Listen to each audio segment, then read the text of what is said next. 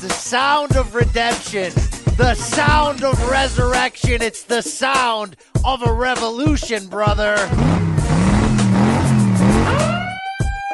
Wow!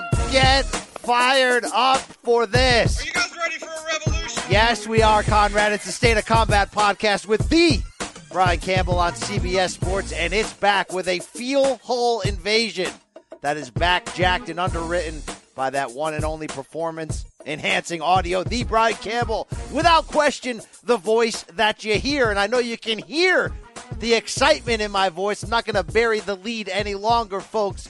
We are in the midst of quite possibly the most important, historic week in modern pro wrestling since, I don't know, since Phil Brooks' pipe exploded. Come on, lay the pipe bomb on me, big guy. Come on, go ahead. I just might, Paul. I just might, because AEW is here. The revolution is here. Jon Moxley spitting truth on a podcast with Chris Jericho is here. And WWE proper with more pressure on it to deliver this week than at any time in, 20 years in the face of real competition. Well, Vince. Just so you'll know, I don't succumb to public pressure. I could care less what the public wants because, quite frankly, I know what they want better than they do. Well, that is true after Raw and SmackDown this week. But look, my DMs are flooded with more revolutionary takes than the Boston Tea Party. People waiting with bated breath and eager anticipation for how your boy BC, the only man who was brave enough to exploit his post-SummerSlam filthy Brooklyn bedsheets and cry out to the wilderness that we wrestling fans deserve more. You want to hear how I'm going to react to Double or Nothing?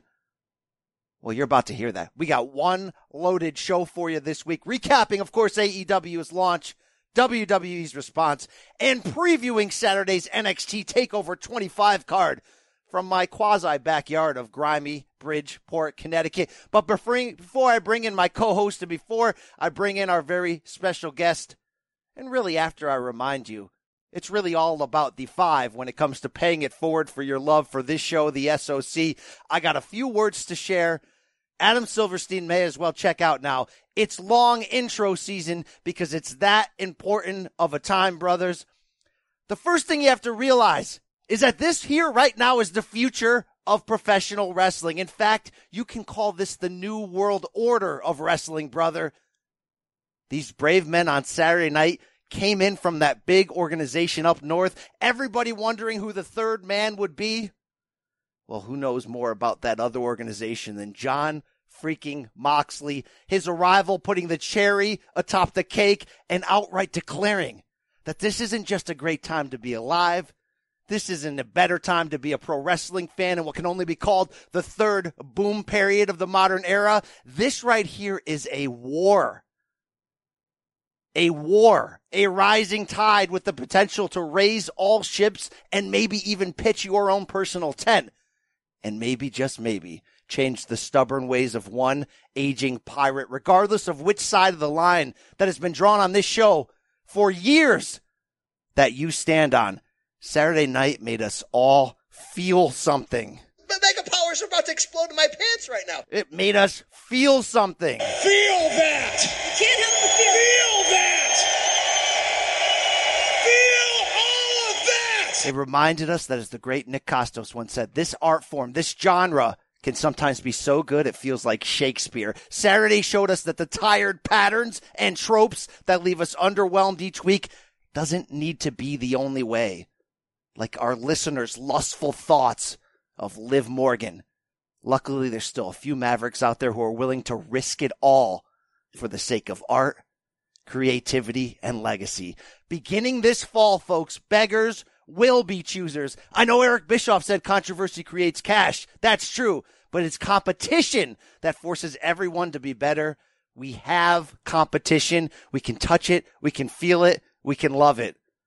It's an unscripted product in which individuals can find out how great they truly can be. It's that same arena that allowed one Jonathan Good, the FKA Dean Ambrose, to produce a pop that penetrated our collective shield so jarringly that forgive me if I don't start printing my own Mox 316 shirts. The Revolution will not only be televised, it is alive, it is well, steak will be served. We can all hear Jimmy. Wow.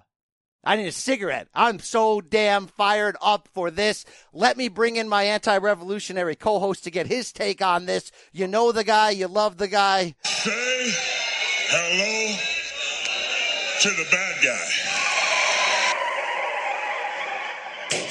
guy. He never hedged. He didn't believe in the revolution in the beginning. Let's find out where he stands now. His name is the Silver King, Adam Silverstein. Hey, now, before we get into that, I need to know, and I think our entire listenership needs to know, did you just praise a company that is based on being unscripted with a scripted promo? No. I had bullet points. I had excitement points. There was no script. I had feel invasion points. There was no WWE writer putting that down for you, feeding it to you, like do 10 takes, reading it word by word. Like the future of pro wrestling, which is a lot like the past of pro wrestling, I was allowed to create my own, character, my own person, allow myself, the Brian Campbell, to go up to 12. This was all me. No writers, I wanted to check. I saw the eyes moving back and forth. Bullet points are acceptable. A script is not. When we're praising what BC likes to be calling the revolution, and I think you're a little unfair to the Silver King of that intro there. I am not anti-revolution, and you know this, man, but also the revolution as you saw it, BC, 12 months, 18 months ago, is not the final form that we got Saturday night in Las Vegas at Double or Nothing. That was quite different from what you initially wanted and what you and I and Nick at the time expected to happen. What we thought would happen was that New Japan Pro Wrestling would take a tentacle and reach its way into the United States, and it would build this product, and everyone would be happy, and we'd get this awesome new piece of entertainment, wrestling entertainment. Right. The only difference is they formed their own company. And the only difference is New Japan was so slow and unwilling to do the things that we all said they needed to do, that these guys basically said, you know what? F them. We're going to do it. Wow. We are 1 minute into the most important podcast in this show's history, and maybe the most important week in the pro wrestling history of this show. And Silver King's got a gallon of paint to throw on the white wedding dress. Unreal. It's on brand, though. We got to stay with it. We got a special. What do you got, Silver King? You literally have to stop making things up. I'm saying that the AEW guys said F them to New Japan and went out and did something on their own. That's praising them. You got to stop taking things I say and turning them like I'm being negative. I was just praising them, and you're like, look at Silver King throwing paint on the whole thing. I gave you the form to get excited and be fired up. We all saw your Twitter feed, all right? And maybe we'll do it now. Maybe the Red and Black Wolfpack pod starts right now, Silver King. Because it's that time, it's that fresh, it's the future, it's history. Hey, let me bring in my special guest. He's CBS Sports' own writer, editor, podcaster. You've heard his voice on this pod before. Jacko himself, Jack Crosby. Jack, can you be a mediator within this revolutionary war we've got going right here? Can you split the difference? Can you pick up the check? Because Silver King's already punching desks, and we're coming off maybe the most excited any of us have been about wrestling on Saturday night in years. WCW is back, baby. Wow. I am fired up. World Championship Wrestling is back on the scene. No, in all seriousness. No, it was enjoyable.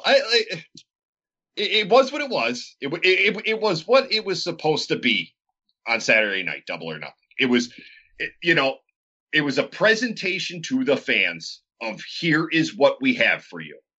And I enjoyed, I'm not going to lie, every single second. And I went into the show as both optimistic and pessimistic.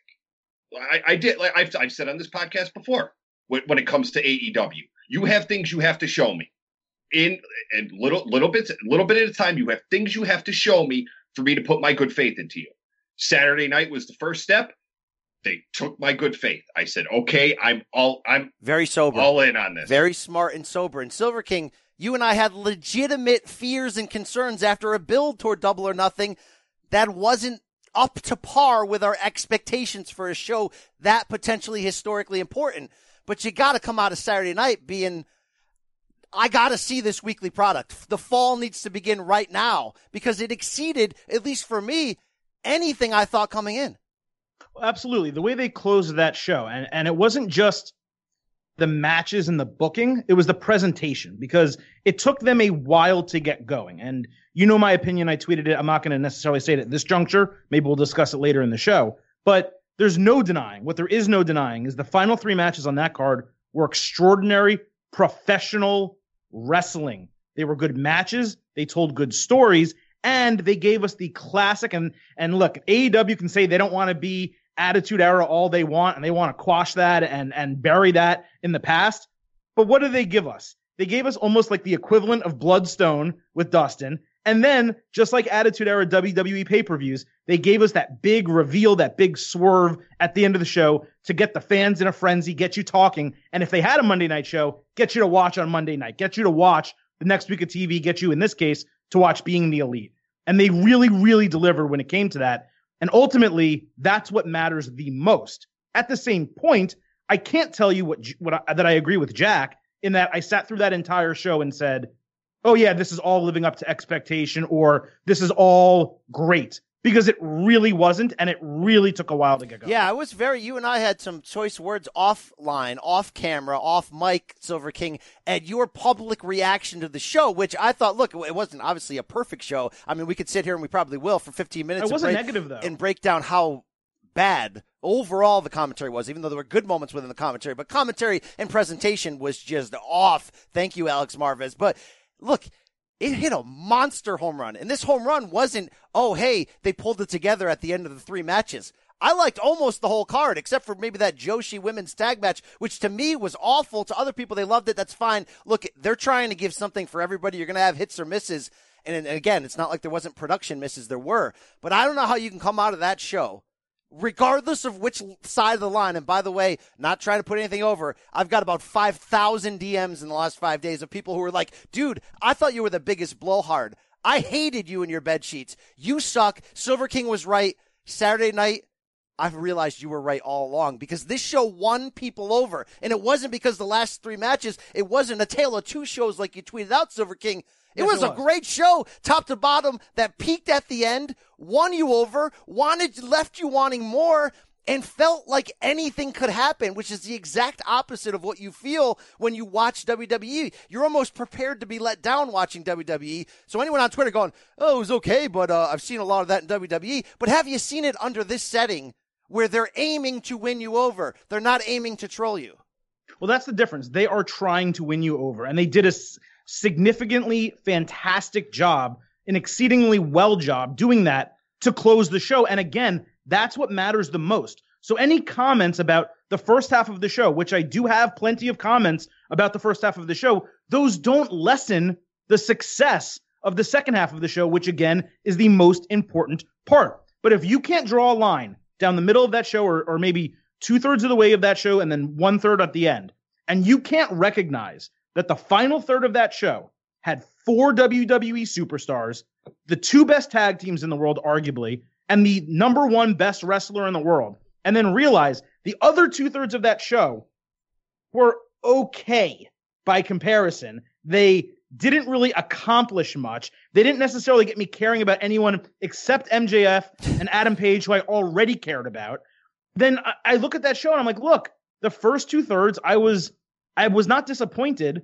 My expectations were kind of met. I was like, 2/3, dude. This show got better every single match. That Best Friends and Helico and Jack Evans match, which I had no expectations for, was insanely good. The one-on-one women's 4-way at the end between Britt and Kylie Ray left me wanting more. Even that SoCal Uncensored opener, which I thought fell a little bit flat for what you would want a strong opener to do, it's still, everything peaked upward as you went along. I don't know how you can leave that show knowing the history, knowing the splash, and come out on Twitter and be like, well, yeah, the first half kind of sucked and they didn't put anybody over. Okay, they put a ton over.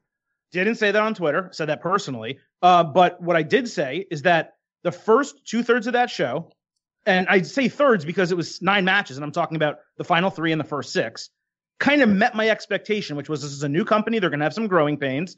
And I enjoyed it. I thought it was good, but I didn't think it was otherworldly. It didn't change my worldview. However, the last third was phenomenal. And there's nothing wrong with having that opinion. And honestly, most people agreed with me. I would say, at least the tweets that I received, completely agreed with me. Yeah, your circle of WWE homers were fired up to crap on this. They were waiting for the moment. Silver King, break the tie, because it's not me being a homer here. You can't tell the steak tastes great. You can't tell me the fork and knife are cheap. You got to just go. You got to go for it. You can have a great steak with a knife that's not very sharp and a fork that's a little too short. You can. But here's what is scary about AEW. Two things that's scary about AEW, and I've seen some diehard WWE fans I know on Twitter who were bashing the show going in and praising it coming out. What they are trying to do is be something for everyone. And one thing, BC, I know they hit a home run in that department. They gave somebody on Saturday night a little bit of everything they can enjoy. Now, the scary part for me about AEW is that was their first show. They haven't been on TV yet. They've been criticized as just nothing more than a T-shirt company. Everything they do in these beginning stages is trial and error. They put on a show in the MGM Grand on Saturday night with 13,000 people that was essentially trial and error, and they still knocked it out of the park. That, to me, is absurd, where they could have that magnitude of a show, then have the opportunity to take a step back and say, okay, what worked, what didn't? I want to listen to CBS podcasts. What did they like? What did they did not like? I want to look at Twitter. What did they like? What they hated? That to me is scary, and what sets them apart from every other company that's ever tried to start up against WWE from the lowest level to the top level is that everything right now is trial and error. Like I can almost assure you that when we get to Fyter Fest on June 29th, you're going to notice some slight tweaks to stuff that maybe you did. Maybe you saw a mass of people were unhappy with. They're going to tweak it a little bit. Right. You saw yesterday. Some people are going to have to take one for the team, just like Fight Fest, right? A Fight Festival. I mean, come on. How quick did it take yesterday for someone in the company to throw a copyright claim against TDE Wrestling on Twitter, and for Matt Jackson to go on and say, "Hold on, I'm going to fix this." Right. But they are like, we complain about WWE all the time. You're not listening to us. You only listen to us once in a while with like a Kofi Kingston storyline or Daniel Bryan storyline. Whereas these guys are doing everything in their power to show you want this, we'll give it to you. We will find a way one way or another. All right, I got really important questions for both of you, but first we got to throw it over to our friends and sponsors. Enjoy.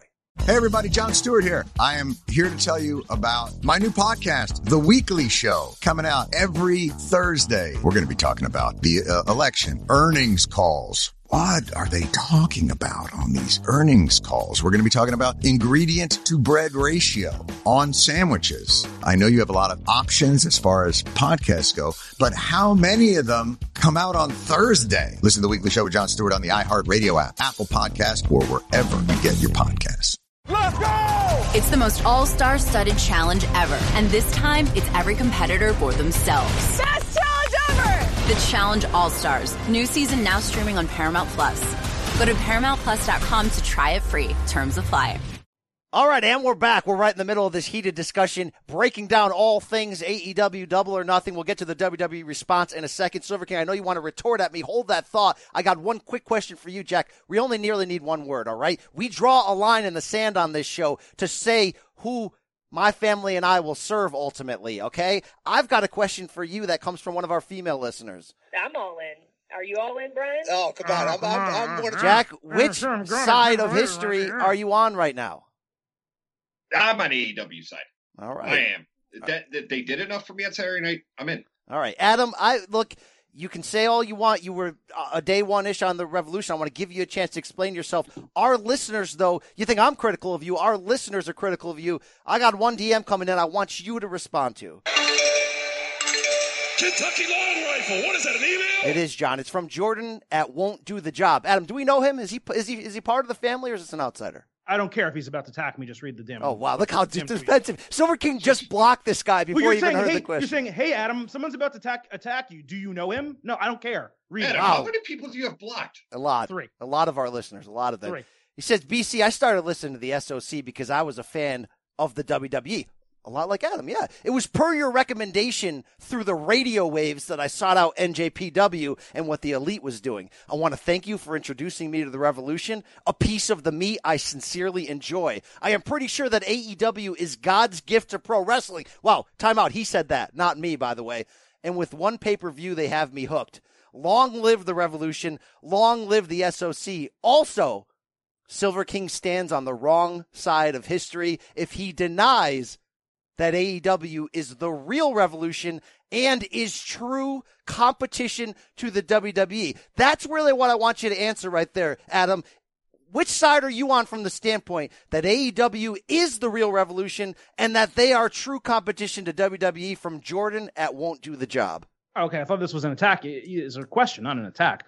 Yes, it is. I mean, it has to be based on what we just saw. But just because something is good, and again, a third of the show is fantastic, not good, fantastic, doesn't mean we can't be sober in our analysis about it. Just as excited as I got for Kofi Kingston winning the title at WrestleMania and all the other things that I love in WWE, I equally am critical of the things that aren't very good or don't fall above or don't meet expectation. And that's the same analysis and criticism and praise that I'm giving AEW. So I don't see why I'm not allowed to have that opinion. Because you put the black lining on the silver cloud every single time. So I have to be 100% positive. No, but the analysis coming out of the show is, holy crap, we have something here. They hit a giant home run. Whether you were Revolution or not, identical to yours. Whether you were Revolution or not, coming into this, like we all wanted to see what happened. They kicked us right in the feel hole. So you can't come out of that with, they didn't put anybody over. First of all, they put over a ton of people. You may know Adam Page because you watch BTE. Most wrestling fans that only watch WWE do not. He's a title level star. Brian, they put over people who are on their show. Okay, Adam, let me stop you right there.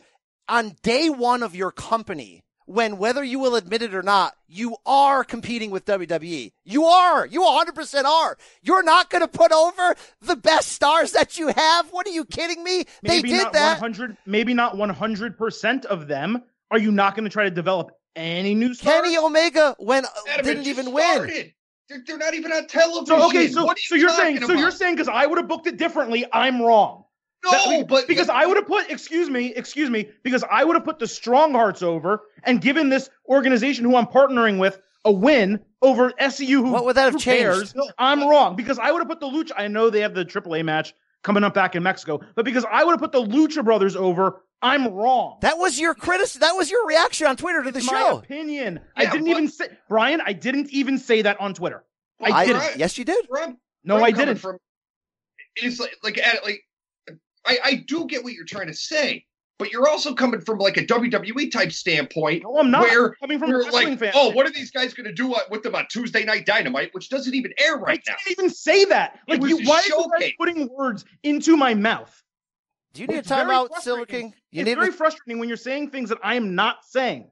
I'm only going by your tweets in your DM Slacks. That's all I can go by. Your words. In Slack, yes, I said, guys, I wasn't thrilled that they didn't put everyone over. I didn't put that out into public as a criticism of the show. That's something we're discussing internally. You know what I also did in Slack? Jack and Brian, I screamed Mox. I said, oh my God, that was an amazing, move. I was excited about the show. So why can't the Silver King love something and be critical about it? Because what you're telling me and what AEW fans on Twitter and on Reddit and everywhere else, you cannot be critical about this company because they are for the fans, and God forbid you criticize them. No, it's your first foot. It's your first foot forward, Adam. It's your style. You say the key will be developing the young roster, creating new stars. They just did that. I've got 50 DMs about MJF. Everyone's talking about, hey, I've heard of Britt Baker. I've never seen her wrestle before, and now I need to see her against Kylie. They pushed over new stars. Not everybody knows Adam Page. They did it. The key to them going forward, and put that in parentheses, the key for AEW going forward is to create new stars, not just push their biggest names that are on Being the Elite. Right now, BC, what are we getting for these upcoming matches that we know? We're basically getting Janela, who's a good exception, actually, that they're putting him with Mox at Fyter Fest. It's going to be great. Very excited about that. But outside of that, it's Jericho, Hangman, Kenny, the Young Bucks. It's the same people. I'm not saying you have to go away from them. What I'm saying is you have all this other talent, and you're trying to create a company where you're saying, you know what? Here in AEW, we're not going to hold you down. We're going to allow you to break out and become stars and create all this stuff. But if they're not putting anyone over, or they're not giving people opportunities to be in matches with some of these bigger stars off the bat, then what you're telling your fans is they're simply not as important as these other guys who are featuring. And the top part of their roster is very it's great, but it's very shallow. So you need to do this. So my opinion coming out of the show was that was a fantastic show. The last 3 matches were great. I hope in the future they are going to learn that they need to develop these younger stars. If you would have tweeted it like that, people would have reacted differently, Adam. But when you come out with, I saw 2 very different shows tonight, and the key will be developing young stars, they did. I did see 2 different shows. That was a good explanation. It was. But what I'm saying is, like, when you're going to get into the argument of who's getting put over and who's not. Remember, I said this is all trial and error. This is see what works, what doesn't. Like, we came out of Saturday night. Holy crap, MJF is going to be a superstar, and if he's not in this business, it's a crime. Right. If MJF isn't a huge star. Front row of SmackDown last night. You aren't MJF on the hard cam for half the damn show. Yeah, it's one mark, but yeah. But still, but the buzz around him on Twitter and everything was great.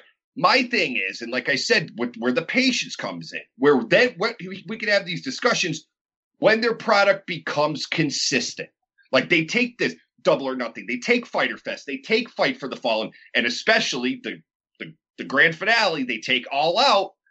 And then I think what they should do and what they may do is then bundle everything together and say, okay, here's who's going, here's who's not. Here's who's going to take a step back. Here's who's going to take a step up. Like, my thing is, I get what you're trying to say, Adam, but my thing is, I don't think you can have the who's getting put over and who's not argument just right now. On night one, in the fall, yeah. When they're trying to win laps fans over. Let me just quickly reply. I know it's your show. I'm really sorry. I just want to reply to Jack. That was something I said in one line in Slack. I didn't put this huge, I tweeted, like, I hope that they start putting these younger guys over. That wasn't a huge argument. It wasn't a huge criticism. I was simply saying, look, on this show, they put over all of their stars, and I thought the final third was significantly better than the first 2/3. That's not me crapping on anything. It's me saying, this is my perspective after watching this show, and I don't see what's wrong with that. And to your point, like, to say I wouldn't criticize, to say I would never criticize AEW after Cody won and after the Bucks won, I did cringe a little bit when I was like, okay, if Kenny goes over Jericho, this isn't the best look. Great booking. I'll let them, but it wouldn't be the best look. But then at the end, they went, oh, okay, all right.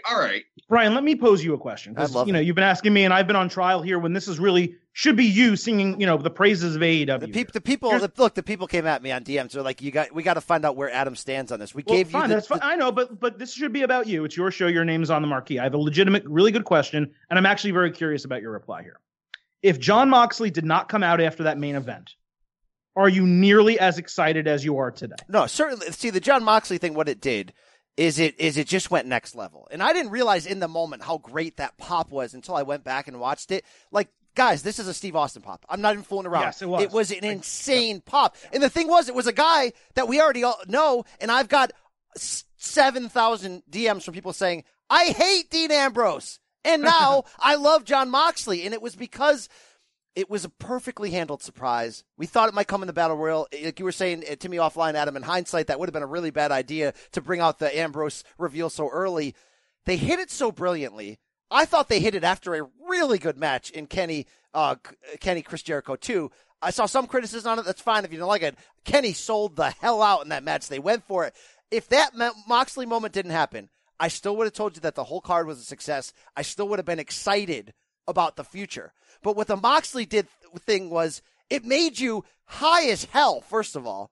Second of all, it made you need their show right now. It made you, like, they did an NJPW ending. They took it to they did an old school WWF ending. They took it to a higher level than you expected it could go. And now you're like, not only do I have to see Hangman Page Jericho, which is brilliant booking because you use Jericho's name before he gets too old to put over Hangman without sacrificing Kenny, because a Kenny loss to Jericho doesn't matter as much because he's a legend. And then you set up Kenny Moxley, which is your first significant have to have feud. So it took it to such a higher level, and I mentioned being high.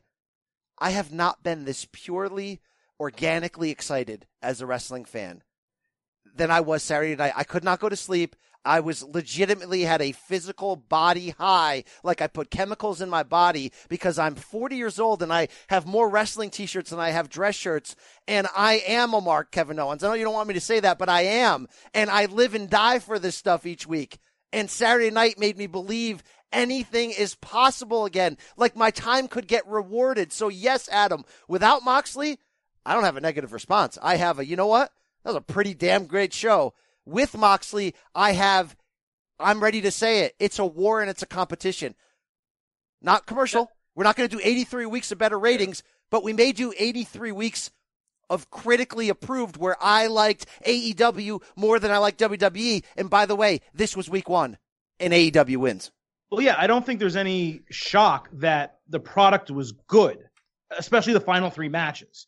But what I wanted to get at was that point. And you said it, your response is what I was hoping you would say, which is let's realize what really changed the tide of that show. And it was bringing in legitimately one of the maybe 4 most popular men and maybe 5 or 6 most popular superstars that was created by WWE. And the timing worked out. If you heard the Talk is Jericho interview with Jon Moxley today being Wednesday, it's fantastic. And I don't know if both of you heard the entirety of it. Maybe we'll talk about it. Good. We'll talk about it. But the timing worked out so perfectly, and WWE screwed up to such a degree that they kept putting this guy on TV and kept pushing him and gave him a grand farewell that the fans kept seeing him and kept saying, what is happening with Dean Ambrose? That 1 minute after his contract expires, he put out that video on Twitter, and 26 days after his contract expired, he shows up on their new competitor.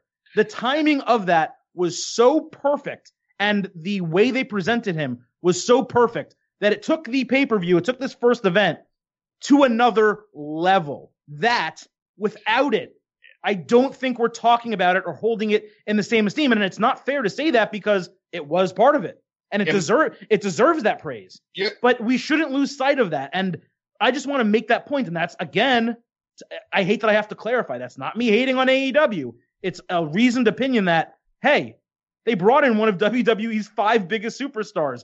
And that's what put it over the top. Look, I know I joke. And maybe I'm the only one who, I haven't seen anybody say this yet. And I don't know how, but my wrestling brain works in weird ways. BC, you know this. We have enough conversations. But, you know, when Moxley came out, well, number one, that was needed because even though they might deflect from it a little bit, the narrative with AEW is that they are legitimate competition to WWE. And what was WCW? Bringing in WWE, that was their shock value to put them over the top. Bringing in top 4 to 5. Yeah. When did BC, do you remember exactly when, and this just freaked me out, maybe coincidence, the Jon Moxley thing, people said, Stone Cold moment. I said, no. That's a Scott Hall moment. Wow. When did Scott Hall show up on Nitro? What? Memorial Day. Before Bash of the Peach, yes. The Memorial Day Nitro was when Scott Hall, in a cutoff vest, made his Oh my Nitro God, debut. Jack, when his Fight Festival. Jon Moxley. Daytona. Fight. Jon Moxley, in a cutoff vest, come through the same way through the crowd that Hall did on Memorial Day weekend. And the next show was Bash at the Beach in Daytona, and the next show for AEW is in Daytona. I'm not tinfoil hat. I thought you were going to Lex Luger me at the mall. I'm like, no Lex Luger, no Mall of America. The difference between those two is it being 2019 now, the fact that they were able to keep it that secret, and by the way, completely lie to Dave Meltzer, having him think that Moxley was out doing a movie, which he talked about on Talk is Jericho, by the way. Well, hold on. And they either lied to him or he did it on purpose. Okay, and lied anyone that saw the footage that leaked of StarCast where Meltzer was on stage there, and they asked him about, will Ambrose sign with AEW? Jack, you saw this video. Dave Meltzer's quote-unquote, his lie, his response of, we don't know, it could happen, was so badly acted. It's like, they had Meltzer lie for them, whatever the case. But the fact that they were able to keep it relatively quiet, right? And it's comparative because back then, it's not so much that they were able to keep it as quiet. People knew that this was happening, but the internet was at its infancy. It wasn't what it is now. Yeah. So people in the arena were just as surprised. Exactly. And they got that same kind of reaction from the arena and from the viewer at home who was like, wait a minute, what's happening here? The difference is any WWE fan that was watching this, knew his contract was up and knew that was a possibility. But it was still exciting. And let's not miss on the impact of what that was. Dean Ambrose didn't come out like Jon Moxley didn't. And we'd seen this video of him and we knew his history pre-WWE and the kind of wrestler he wants to be. So see him come out with the Stone Cold swagger and be all badass and then instantly align himself in a feud with Omega. Look, the last couple of years, we spent so much time on the show going, well, who's better? Is it Omega in Japan or is it the top WWE guy in the moment? Imagine if they actually squared off. Now we're going to see it. I mean, it has that, to go back to the Nash, Hall and Nash thing, it does have that feeling of this is where the big boys play. We're crossing the street. But I think the timing of all of this week, that's why I called this week so historic, so insane to be a wrestling fan. You're not only at AEW hitting a home run giant. You got your Hall and Nash Moxley moment. You have WWE, which we're going to break down in detail, punt. Complete. 4th and 17. Sean Landeta comes out with a coffin corner. Punt and non-compete this week.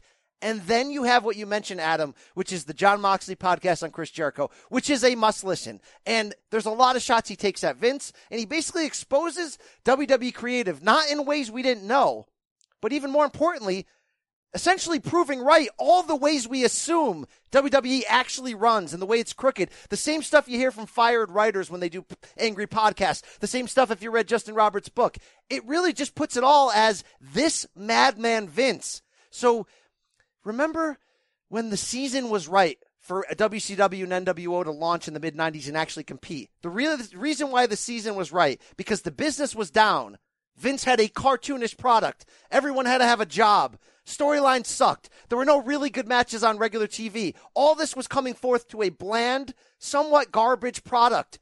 And what did WCW do? They kind of just came at you with real stuff. Things that felt edgy, real, a gang faction in NWO. Because the season was ripe for it. Because Vince wasn't adjusting to the times. He was booking 1989 and 1990 styles, but doing bad versions of it in 94 and 95. Well, what's happening right now? Vince is the problem with WWE because he's booking like it's 2002 or 3, or sometimes even worse. He's trying to constantly change the game in ways that make no sense. He's not doing pro wrestling, as he famously said in the documentary. He's making movies. And when you're 73 years old and you're stubborn and you have so much financial success and no one can tell you any differently, you're the problem. That's why right now, whether you want to argue and say they'll never compete because real competition is only commercial, and I'm not saying either of you have that argument, but I get that a lot on Twitter. The season is ripe for this right now, and it's Vince's fault. You ever see the documentaries on Foxcatcher? What's that weirdo's name? Yes. What, John, what was DuPont? John DuPont? DuPont, yeah. Vince is John DuPont right now. He's got all these wrestlers living in his house and playing with them at like pawns and making them do what he wants. It was heartbreaking to hear an artiste like Ambrose say, I didn't even look at the contract. It wasn't about the money. They are ruining my love for the game by watering me down. And look, guys, I don't know if AEW will be the end all, but you know what they are? They're a door and a beacon of light that in 2019, the best wrestling in the world should be unscripted, it should be fan-friendly, and it should be trying to invade your feel hole rather than kicking you down and then every month buying you a diamond ring and saying, I'm sorry. Well, the reason AEW, I think, has an opportunity for success, I don't think it's going to steal WWE audience. What they have said from the beginning they're going after is that lapsed fan. They're going after the people who used to watch wrestling and stopped because it became crappy for one reason or another. The one thing in that interview, and it was really just Moxley talking. It was really a soliloquy. Jericho asked like 3 questions the entire time. The thing that interested me, that I wish I was there or you were there or an interviewer was there to ask them, is when did this actually change? And Jericho kind of hinted it was after Vince bought WCW, but the product was still pretty good for a few years after that. It really has only been since maybe WrestleMania 31, that it's gotten progressively worse year by year. And in the time before that, it wasn't great.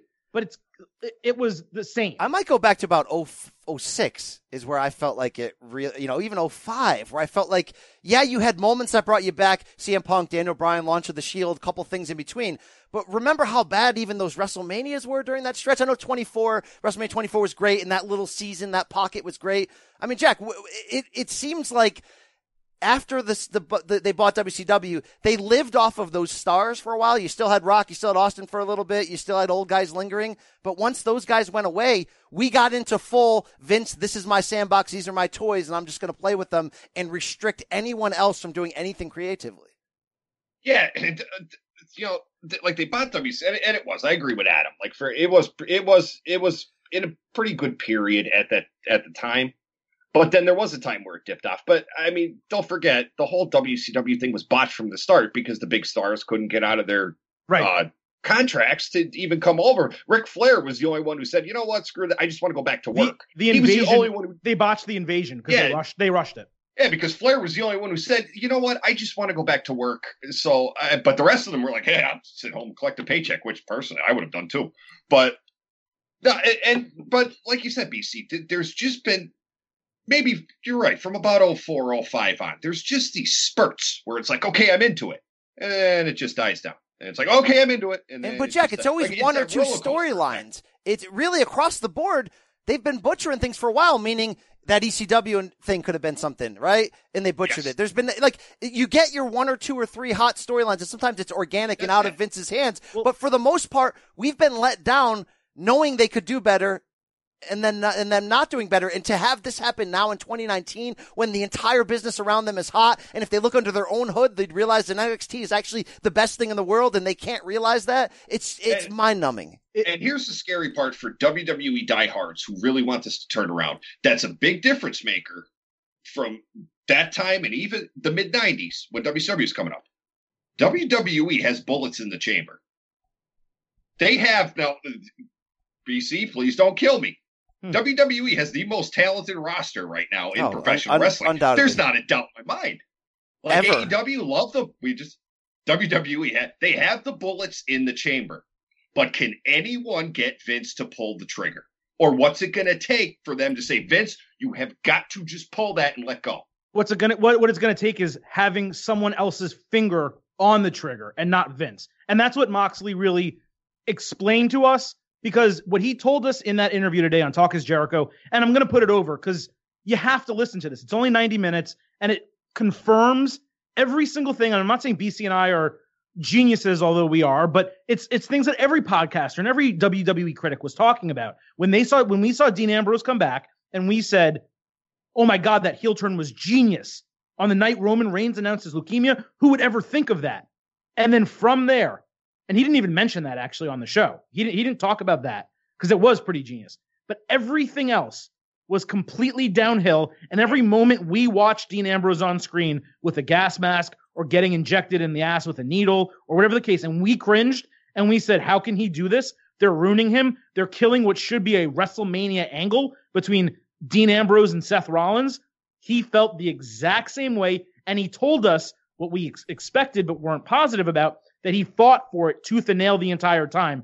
And no one in the world should be surprised that needle injection skit was when he decided, I'm out. This is horrible. I'm done. But BC, to talk to your point briefly, WWE's entire problem over this period of time has been its inability, and it's their own fault, to develop new stars. And it's not to say CM Punk didn't get over organically. Daniel Bryan, Becky Lynch, Kofi Kingston, organically. We're talking about the insistence on Vince McMahon of two things. One, that his product become PG, which naturally watered it down, and you can still have a PG product and make it edgy, but he watered it down.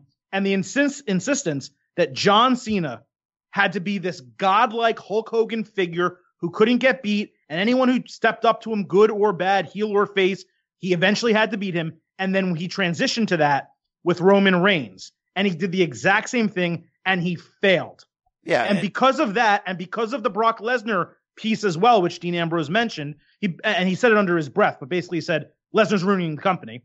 Because of those three, and no fault on Reigns' part really, but because of those three, there has been a lack of character development, main event talent development, and the fans got bored. And look, and to piggyback on that, the point that we bring up a lot in the show and the difference between NXT and main roster, it comes down to what Ambrose said. He was every week killing himself to go to Vince's office and wait outside for an hour to argue against something in the script that would make his character look like an idiot, that would water down his character. You know why none of these things work on the main roster? Because Vince's MO, outside of the 2 or 3 guys that he's going to push to the moon, is to 50-50 book you, but kill your character through stupid attempts at comedy, but always stupid. Why do things like the Vaudevillains can get over or the Ascension NXT? Because they're always presented as strong as possible. Even if they lose, their characters have strength and credibility. Vince's style is to treat you like a toy in a sandbox and remove your credibility. And I think Dean ultimately nailed that's as big of a problem as anything else. Yeah, Vince's utter just need for control that once worked, and that's the thing. And I'll always truly believe this about him. That national expansion in '85, that will always stick with him because he will always believe in his mind, I did it before, I could do it again. And it's just, Vince, you can't. It's not going to happen for you. Yeah, he's undefeated. But even during the Attitude Era, he wasn't doing it by himself. It was a small circle. You know, Pritchard talks about it. Russo talks about it. And Cornette a little bit. It was a small circle that pitched ideas back and forth. They chose the best ones. Vince ultimately had final say, and it's his company, and he should have final say. I'm okay in 2019 that he has final say. The problem, and you and I have talked about it on recent pods, Brian, is you don't need 37 writers, you don't need producers, and you don't need to script promos. If you want to direct your talent and control storylines, that's fine. But you give them 5 bullet points. This is what you need to get across in your promo. Go do it. Yeah, and well, the difference is in the 90s, there was financial desperation to allow somebody like a Steve Austin or a Rock to become them because you just gave them a chance. Go out and win over the crowd. Go out and win the war for us. Nowadays, you have Vince trying to control everything. But we got to roll forward on the idea of competition. And a big part in that competition was the move by Cody Rhodes before the match with Dustin. We're going to talk about that match in a second, but that was emblematic. He was making a giant statement, pulling out the sledgehammer, knocking over the Triple H throne. It said a lot of things to different people and had a very polarizing reaction on Twitter. Adam, we have a member of our stratosphere here that has a question for you about your Twitter response. Let's bring him in. We know this guy. At least I love this guy. I don't know about you anymore. Cody R. Masters, the chef to the stars, who was backstage at All In. He was on the show at the Cody Masters. He says, look, after a restless night, laying in bed excited about the future of the industry, all of us dedicate way too much time and emotion toward. I'm really only left contemplating the words of one Mr. Silver King. Upon the epic entrance of Cody, perfectly balancing the duality of taking a literal and metaphorical sledgehammer to an era that needs to be put to rest. This is the first tweet I see from Silver King. Sorry, that gets a emoji frown from me. Brother BC. I roll. Sorry. Brother BC, I have to ask loudly and aggressively. What more do you want? Last week, you, Adam, and so many others go off on tirades about the lameness of the 24/7 title. By the way, Cody, Adam was right. But then you get this served to you and you hate on it? As an executive chef, let me tell you something, dude. This was dry-aged Kobe, grass-fed, seasoned just right, medium-rare perfection. Come on! That moment was so much fun. It's the antithesis of what we all sit here and complain about each week. It's what we've been asking for, begging for. Jericho, call me a mark all you want, because I wear it with pride. I loved every second of this, even down to Brandy screaming, break it down. My man, it doesn't get much better than this.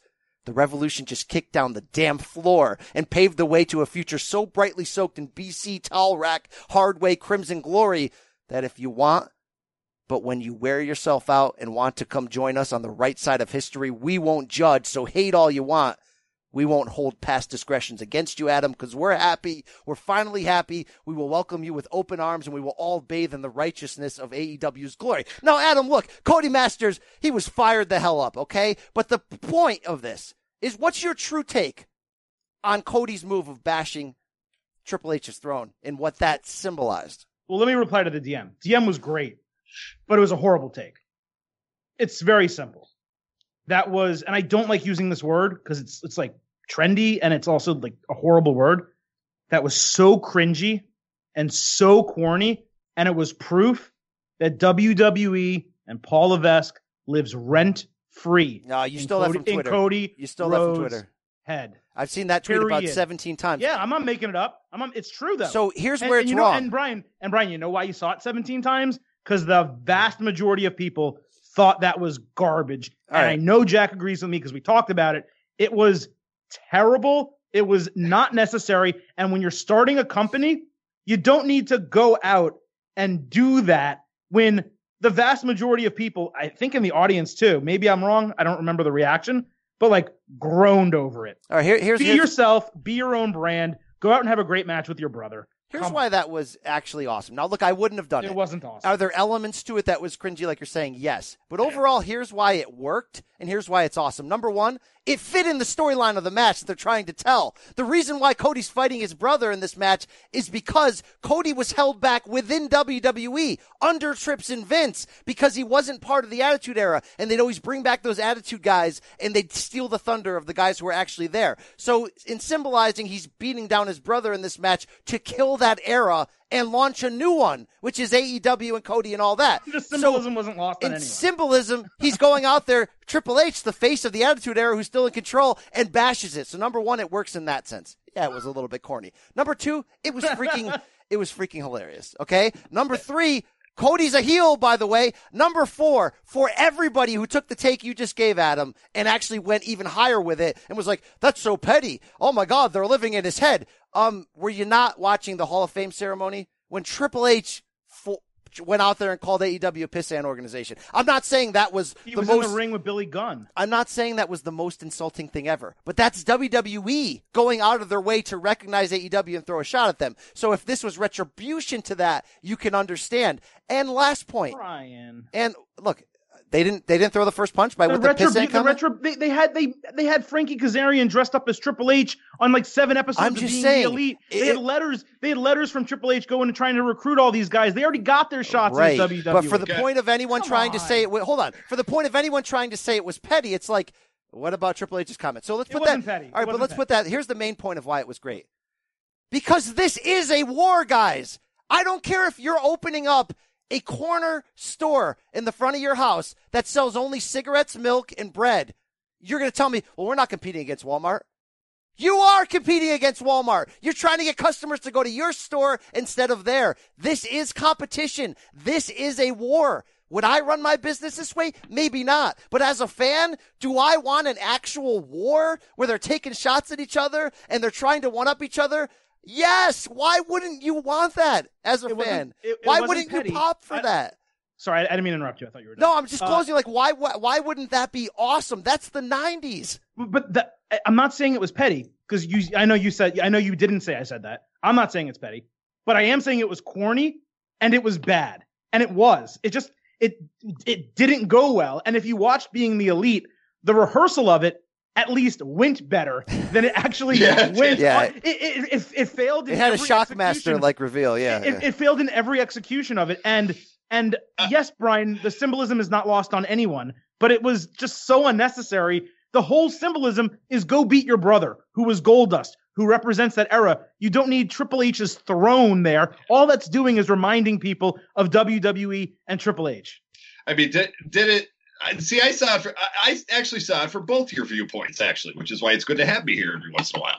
Did I think it was corny and maybe a little unnecessary? Yeah, because we just got done talking about the impact of Jon Moxley showing up in top 4 WWE. That's enough to trigger the war. That's enough to show them. However, did I think from a sports entertainment standpoint that Cody doing that was hilarious? I was dying here on the couch. I was laughing so hard. Yeah, I had to put. Right. I work our wrestling events, guys. I'll admit this, with the computer in my lap. I had to pick the computer up, put it down on the table because I was laughing so hard. You know, I like his take. You know what Cody once said about Jack? One of the best guys you'll ever meet. Huge hog, but right on. But again, my point stands. BC, I'm sorry, but like the whole war thing, like you got to show it's a war. Jon Moxley walking through that crowd and getting in that ring, and then cutting that promo afterwards, saying this is a declaration of war. No one's going to stand in AEW's way, which, by the way, I didn't like. Didn't like that. Oh, no. You got to swing, dude. You have to go for it. No. Don't have him cape for the company. To me, that was a bad decision. Yeah, I agree with that. That was a bad decision. The promo was great, sans that. 5 seconds. Yep. But But to me, BC, that was enough. Like, you literally had this guy show up, then he goes and cuts a promo declaring the war. So was it necessary for Cody to go there? Nah. And by the way, if you're gonna do that, if we're fixing the booking like we always like to do, we book the damn territory on the show. You know what you do?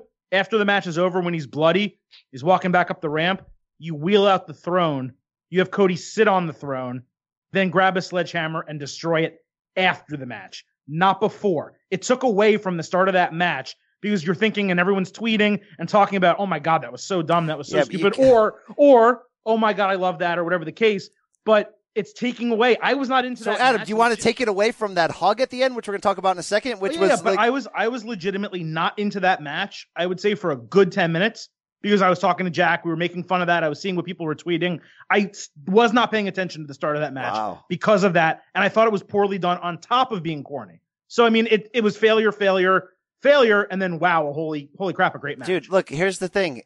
It is a war, whether they want to admit it or not, whether WWE wants to admit that they're watching or caring or not. And I've made the Star Wars comparisons a lot of times on the build to this Revolution. I know neither of you play this game, so you guys can back out for a second. But just to keep score, Cody Rhodes is the Luke Skywalker in this rebellion, all right? Chris Jericho, the hired gun, is Han Solo. The Young Bucks are C-3PO and R2-D2. Hangman Page is Chewbacca. Triple H is Darth Vader. Why? Because he may be working for the enemy right now, but he used to be one of us, and we know that he wants to be one of us again. Obviously, Vince is Emperor Palpatine. Dean Ambrose is Finn, by the way, used to be a soldier with the bad guys, broke free, came to the good side, and Jabba the Hutt is Viscera. But we can move on from there. How is Triple H Darth Vader when you say he wants to be one of us, but he has a product that is what we want? Because the dark side won't let him be who he actually wants to be. Anakin only turned bad, in theory, out of his want to save people. He lost his mother, he lost his wife, couldn't save them, so he got in bed with an emperor who said, I can teach you how to save people. That emperor, Vince McMahon, lied to him. So in reality, he's playing for the bad team, trying to do good. Eventually, he'll kill the empire and he'll take over. So history does repeat himself. Anyway, Adam, I'll give you that because I can't argue because I've never seen a single second of a Star Wars. Before we get into WWE's response, and that's the natural next topic here, I do want to hit on Cody, Dustin, because we have to. Look, sirens off. There are different kinds of 5-star matches. We know that. There's spot fests. That wasn't one of them. There's combinations of different things. There's there's Austin Bret Hart, which with comparisons here because of the blood, but that match was so well worked, obviously, and had such a great story. This match didn't have the work rate of a traditional top flight match. Didn't have a lot of things, but it had the emotion. It had the story. It had the raw. It had the blade job of the century. That was almost too much, and that almost too much element made it amazing to have Cody covered in his brother's blood, somewhat accidentally, because I'm sure Dustin did not mean to blade that badly, and then have his dyed blonde hair, Ric Flair style, be covered in blood, and then to do the post-fight press conferences still with the blood covering him. I mean, I don't know. I don't care what time you grew up. If you watched prime 80s territorial wrestling, that's wrestling, brother. And then you add in the brother element, you add in the ending with the hug, I still need my brother. This is a 5-star match. It really was. It was a 5-star story. It was a 5-star feel spot invasion. Sometimes you can get there going the back way. You know what I'm saying? I don't mean that back way, of course, but you can get there going the back way. Jack, this was basically perfection. Yeah, look, I'm going to pull a Lance Storm. I'm going to get serious here for a minute about this. I was hoping we were going to talk about this match. I agree with you, BC. Like from my side, look, there's been this culture now where 5-star matches have to be move by move. That's not the case. For me personally, as a fan of 32 years of this business, that was a 5-star match to me. That was the most enjoyable match on the show. I've watched Dustin Rhodes from the time he showed up on WWF television, get slapped around by Ted DiBiase. I watched him go to WCW with his father and make a name for himself. I watched him turn into Gold Dust. I watched him, go to TNA as Black Rain. I saw him come back to WWE. And now seeing him do this. Needless to say, I've seen my share of Dustin Rhodes matches in my lifetime. A lot of them. That was one of the best I've ever seen, if not the best performance he's ever put on in the ring. I thank Cody for that. I think Cody helped him a lot with that because the fact is he is in the twilight of his career. I was happy at the end of the match because I did think that was his retirement match. I thought afterwards, going into the show, that he was done. And when Cody pulled the swerve and said, I'm not allowing you to retire here because we have some work to do. And obviously going forward, if you keep Dustin as a sporadic character on AEW, I'm fine with that. He can't be a weekly guy. He can't be a top guy. But I do sincerely just want to thank those two for what they gave us on Saturday, because I can't say the most emotion I've ever felt, because Kofi Kingston's win did draw emotion for me at WrestleMania. So I can't say that specifically. But I did, Brian, like you said, I grew up in the territory area. I watched World Class. I watched the NWA. And that drew those emotions from me, watching those two do that. Everything they did, from the moves to just letting the crowd just soak it all in the ring. And I do, if I could see those two right now, the Rhodes brothers, and just thank them for what they gave me on Saturday, I would love the opportunity to do that, because they put on one of my favorite matches. Yeah, I'm going to say this, of all. Wow. It's still real to me, damn it. Wow, I love that take, Jacko. Love that take. Perfect. That was perfect. Thank you. That was perfect. That was really good. For me, it was. I'm not going to agree with you guys. Yeah, let's set the stage. You did miss the mark badly on Aldis versus Cody. No, I didn't.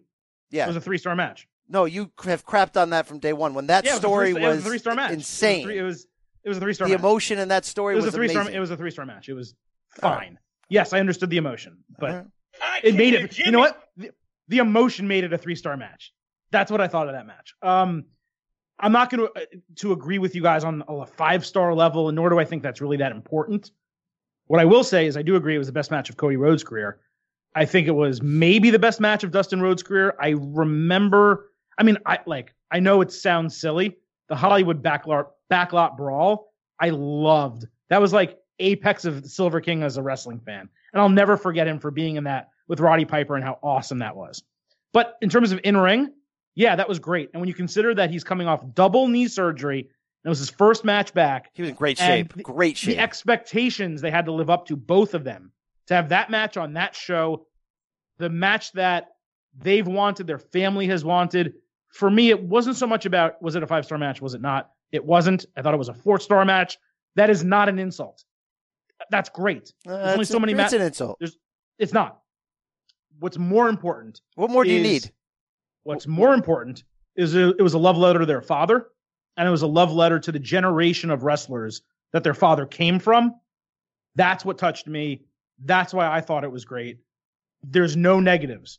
It's simply, I'm not going to go ahead and claim it was one of the greatest things I've ever seen, because it just wasn't. But that's not to say it wasn't great. Adam, it was perfectly placed on the show. It was Kobe beef covered in blood. It was perfection of this. It was art a little form. it was a little too rare for my taste. It was Shakespeare. I wish you could have heard that, Jimmy. It was amazing. I do think the amount of blood, and it's not their fault necessarily, but I think the amount of blood took away. If you give me 50% of that blood, I enjoy it a little bit more. But that's the thing. I just want wrestling fans in the internet era to understand.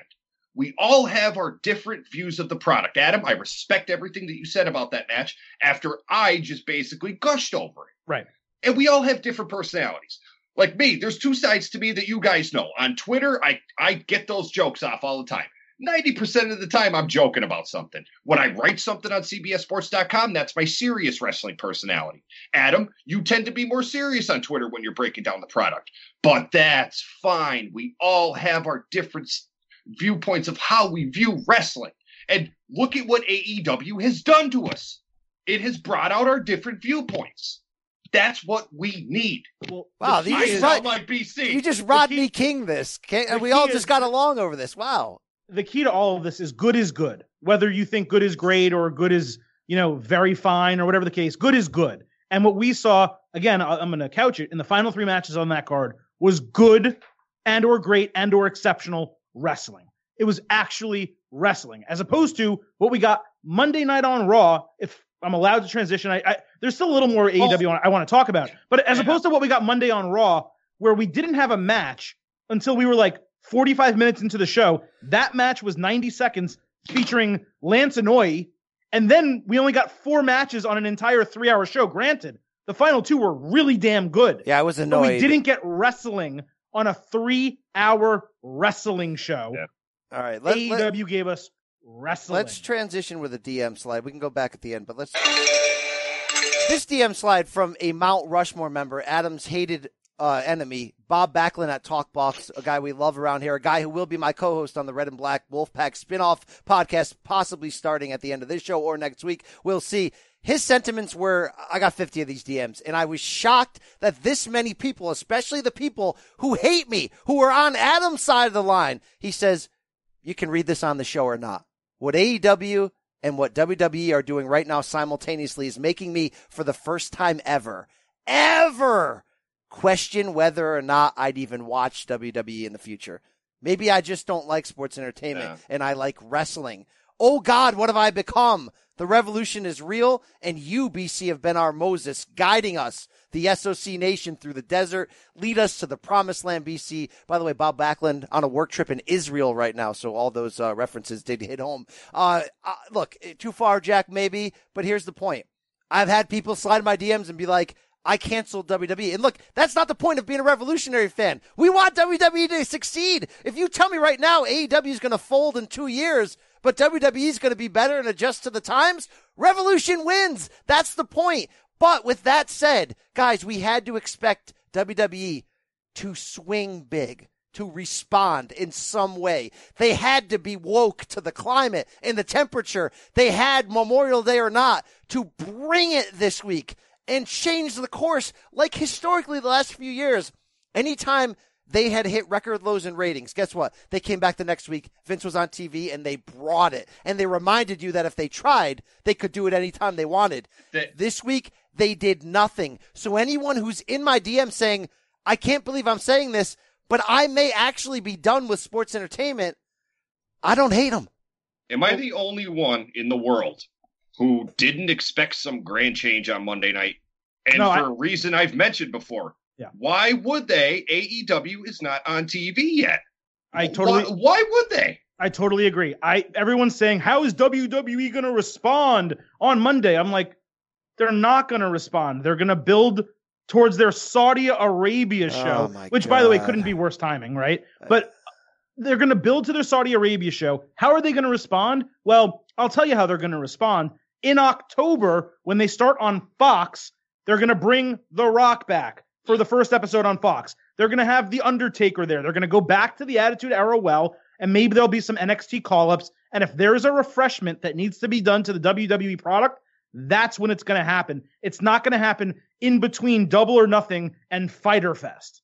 I would say, if anything, maybe, Adam, look for maybe minute changes, but changes nonetheless, probably in or around All Out. SummerSlam time. Maybe SummerSlam gradual. Time. Well, SummerSlam's always a given where it tends to give us things we're interested in. But I mean, any sort of like change that says, oh, like this product's on an upward trajectory. If they do feel AEW is a threat, probably around All Out. All right, but those are smart takes, though. Those are smart fan takes because you guys read the sheets, you're in on the business, you know what's coming in the future. But from a more macro, general view, what WWE put out this week is 1,000,000% unacceptable. You may say, well, business-wise, they don't have to respond right now, but their ratings are plummeting. The idea of AEW is to steal, lapsed fans or steal fans who are on the fence and check in every week on Raw but aren't really serious. So how do you not respond with anything? Guys, Monday was 100% unacceptable, up and down. We could break it down segment by segment. Tuesday, I thought sucked. Outright sucked. What the hell are we doing here? I'm not saying you got to bring back The Rock this week, but you have to book stuff that makes sense. Everything was illogical. I did not think Tuesday sucked. I really don't know where you got that. I fully enjoyed SmackDown. The 24/7 title, which is an absolute joke, was in the main event. Roman Reigns continues to feud against three people for absolutely no reason. Roman Reigns got over as all hell in the main event by siding with R-Truth. In a tag team match with the 24/7 champion? Are you kidding me? You may not like it, but it worked. You may not like it, but it worked. But you know what you're saying? There's a difference between your initial question, which was, did you guys think they were going to do something Monday to respond, versus did they need to do something Monday to respond? Yes, they needed to do something. No, I didn't think they were going to, and no, they didn't. What a joke Monday was in the misuse of Brock Lesnar, And look, you want to run them out. Look, basically what they did for the first hour of Monday was just try to recycle anything that worked the week before. So you want to run Brock out and do the dances and stuff. Look, I'm not against that. It was entertaining. Brock's been bringing it. But to try to believe the psychology of he has to declare who he's going to cash in on, A, then B, that he doesn't know the rules. And I know you can say, well, that's his character. He doesn't care. Dude, he's been around in this company for 18 years, and Seth Rollins cashed in on him almost a full year to the day that he won it. So I don't believe that. And final point on this, you tease him at the end watching, and he doesn't even come out to even pump fake a cash in. What the hell are we doing here? Well, two things. The reason they did that with Brock was to keep people on the show for 3 hours. It was the only reason they did it. But to the other point, that's something I badly wanted to say, BC. He is the only person in the entire company with an advocate, with an actual, real manager. Forget Zelina Vega, forget kind of Drake Maverick here and there, forget Lana, whatever. He is the only one in the entire company that in kayfabe has professional representation. And that professional representation, the greatest of all time, arguably, in Paul Heyman, doesn't tell Brock Lesnar, hey, you don't have to declare. You can cash this in at any time. In what world does that make sense? In what world is that treating your fans like they're intelligent? It treats them like, oh, yeah, no, of course it makes sense. He didn't know. Vince, that is terrible booking. I mean, it's so inexcusable that all it does is it left the fans there going, what? How do you not know that? Of course you would. It's unacceptable. You nailed it. And by the way, the point about, well, it got Roman over. No, the crowd popped because house show. But basically what Raw and SmackDown are doing every week now, they're giving us house show main events that mean nothing. And of course the crowd pops. I've been in the last year at a live Raw sitting in the third row. Every match rules because you're that close. But it's house show booking on Monday and Tuesday night coming off of competition. Yep. But even if they didn't care about the competition, this week again sucked. So it's the timing of the Moxley interview. It's the timing of the AEW launch. And it's the timing, you nailed it, Adam, of Saudi Arabia right around the corner. Guys, I know I've done this song and dance before, but Adam, what reason should I want to or need to, outside of that I get paid for it, watch Raw and SmackDown next week and care this much to be prepared for this show? I can't make a justification to watch it live anymore because that ended this week. Because I was watching Raw live and I sat there and I'm saying, what am I doing? Now, I like wrestling. I like sports entertainment. Whatever the WWE product, it's something that I've invested in for 25 years of my life. So I'm going to DVR it and I'm going to watch it. And yeah, I'll fast forward through things that are clearly stupid. But there is no more justification to watch it live. What's interesting, though, is that all of this has occurred in a time period that couldn't be worse for WWE, as you just laid out. You already laid it out with Moxley and AEW, right? They moved their TakeOver pay-per-view because they didn't want it to conflict with the Saudi Arabia show and the timing and getting guys back and forth and all this stuff because they have a 50-man battle royal. But they're doing this when they are at literally their weakest. Coming out of Money in the Bank, that was good. We enjoyed it. We thought some of the matches were very, very good. And now they're promoting the one show or two shows every year that fans don't care about, advertisers hate, and people in general around the world don't understand, other than money, why they are there and what the point is. They've made no social progress. Hey, we're eventually going to get women. Well, this is your third show. There's no women on the card, right? There's nothing positive about this. They're giving us Triple H and Randy Orton with zero build. They're just like, hey, here's a promo package of their kind that's of all rivalry. We got. We're promo package. By the way, promo packages can be fun, like historical ones. That's all we got on Raw and SmackDown this week is Kevin Owens' history with the New Day. Or it's just ridiculous. So like they were explaining to us why Kevin Owens was fighting Kofi Kingston again. How about you don't give us a WrestleMania rematch? I'm sorry. How about you don't give us a Money in the Bank rematch? How about you allow Kevin Owens to take 2 weeks off because he doesn't want to go to Saudi Arabia, bring him back into the storyline after Kofi beats Dolph. Before you continue, very quick thing, because you mentioned the house show booking and all that, I just wanted to talk about that. WWE thinks that solving their problem comes down to two things. Putting stars on every show, which we already know is not the case, and putting the faces over. Putting over the people constantly that fans want. We don't always just want fan favorites to go over. We want good We want the stories. meat. We want the story. So, Jacko, I got to hit you up with this, okay? Did you have a good point you wanted to slide in with? Okay. Look, it's bad enough that, like, storyline wise, we're so pissed off. Why are we putting our time in this? We're on the fence. But WWE does so many cringe things that say that they're not woke. So many things you have to swallow. So many things like Saudi Arabia that you got to go, well, God, Can I love the art but hate the artist because it's ridiculous? We got an interesting DM slide from one of our most hardcores who probably deserved a spot on Rushmore, from Black Saber Jr. @ Black Saber Jr. I know people hate when we make the comparison. Guys, get over that hatred, because WWE and AEW are going to be compared every day, every second, rightfully so, just like the Attitude Era. Here's what Black Saber says. With WWE AEW comparisons being the topic from here forward, can we shout out how woke AEW has been so far? Between Cody openly addressing race, and I'm sure you guys saw that tweet, like, blew up to where, what's that lady's name? AOC put, good Lord. And AEW never mentioning that they featured a trans performer, something WWE would have beaten to the ground with gratuitous levels of first time ever.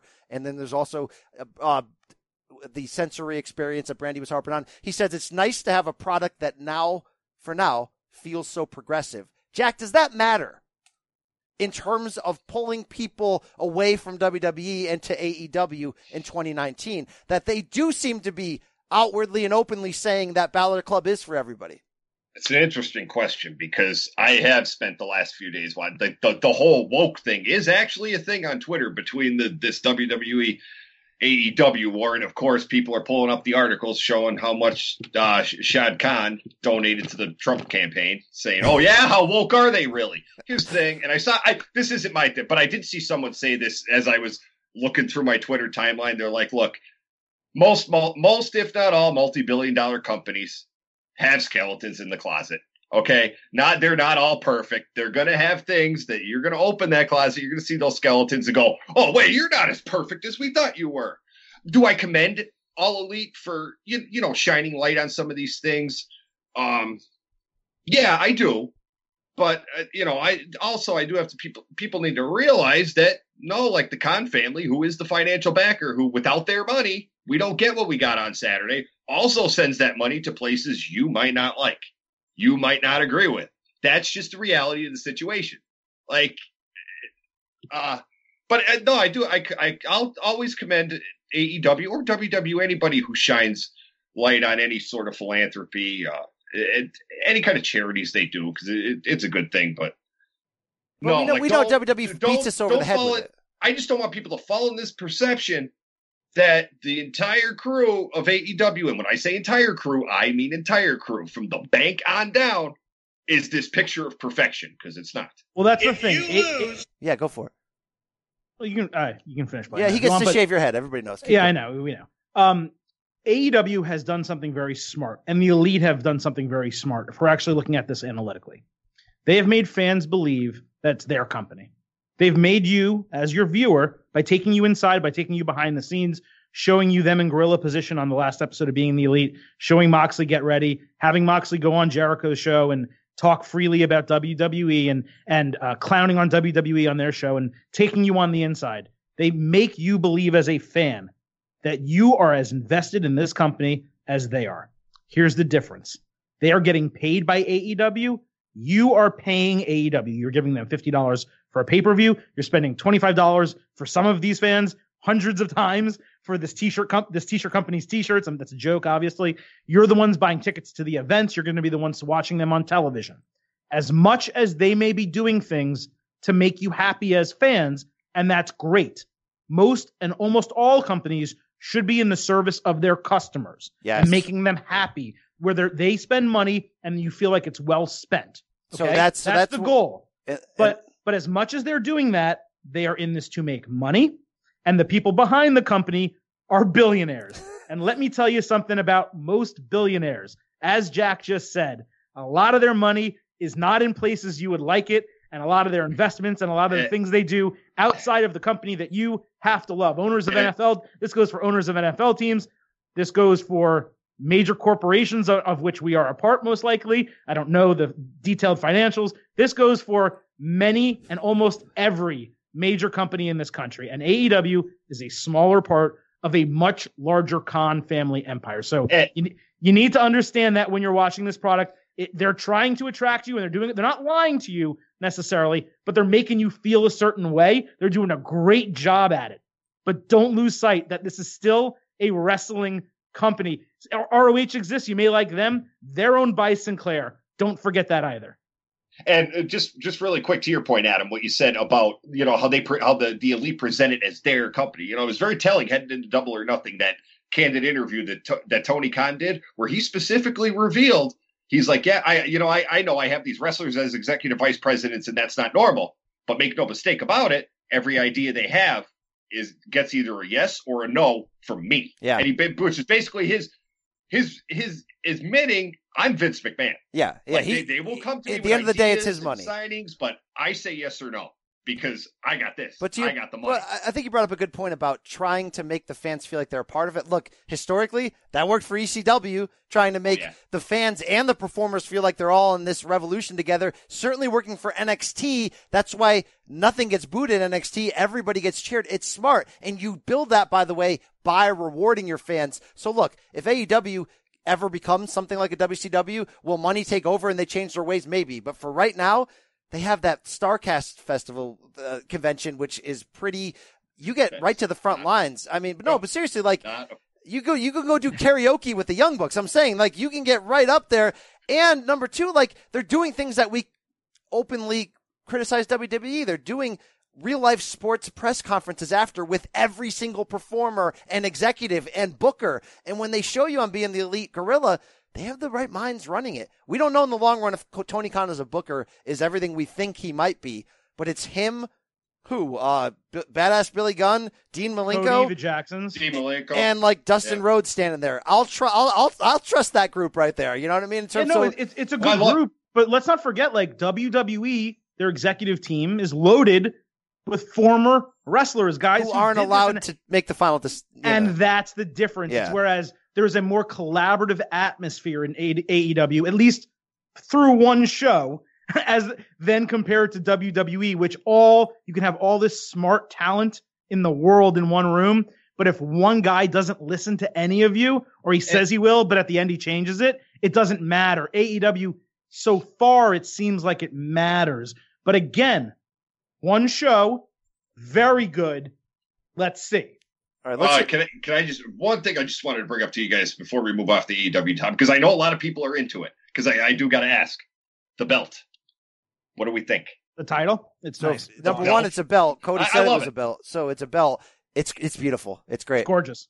I loved it. I loved it. Also, I do got to say, I love Bret Hart, Mr. IDGAF, getting a WrestleMania entrance a month ago and then showing up on WWE. I mean, Vince literally puts him in the Hall of Fame twice. Doesn't care. And then he screws him again. Now, and then he falls off the stage, and then MJF rips him about getting speared. Like, it was brilliant. Did you see, like, any more of an endorsement for MJF? Like, everyone's been gushing over him.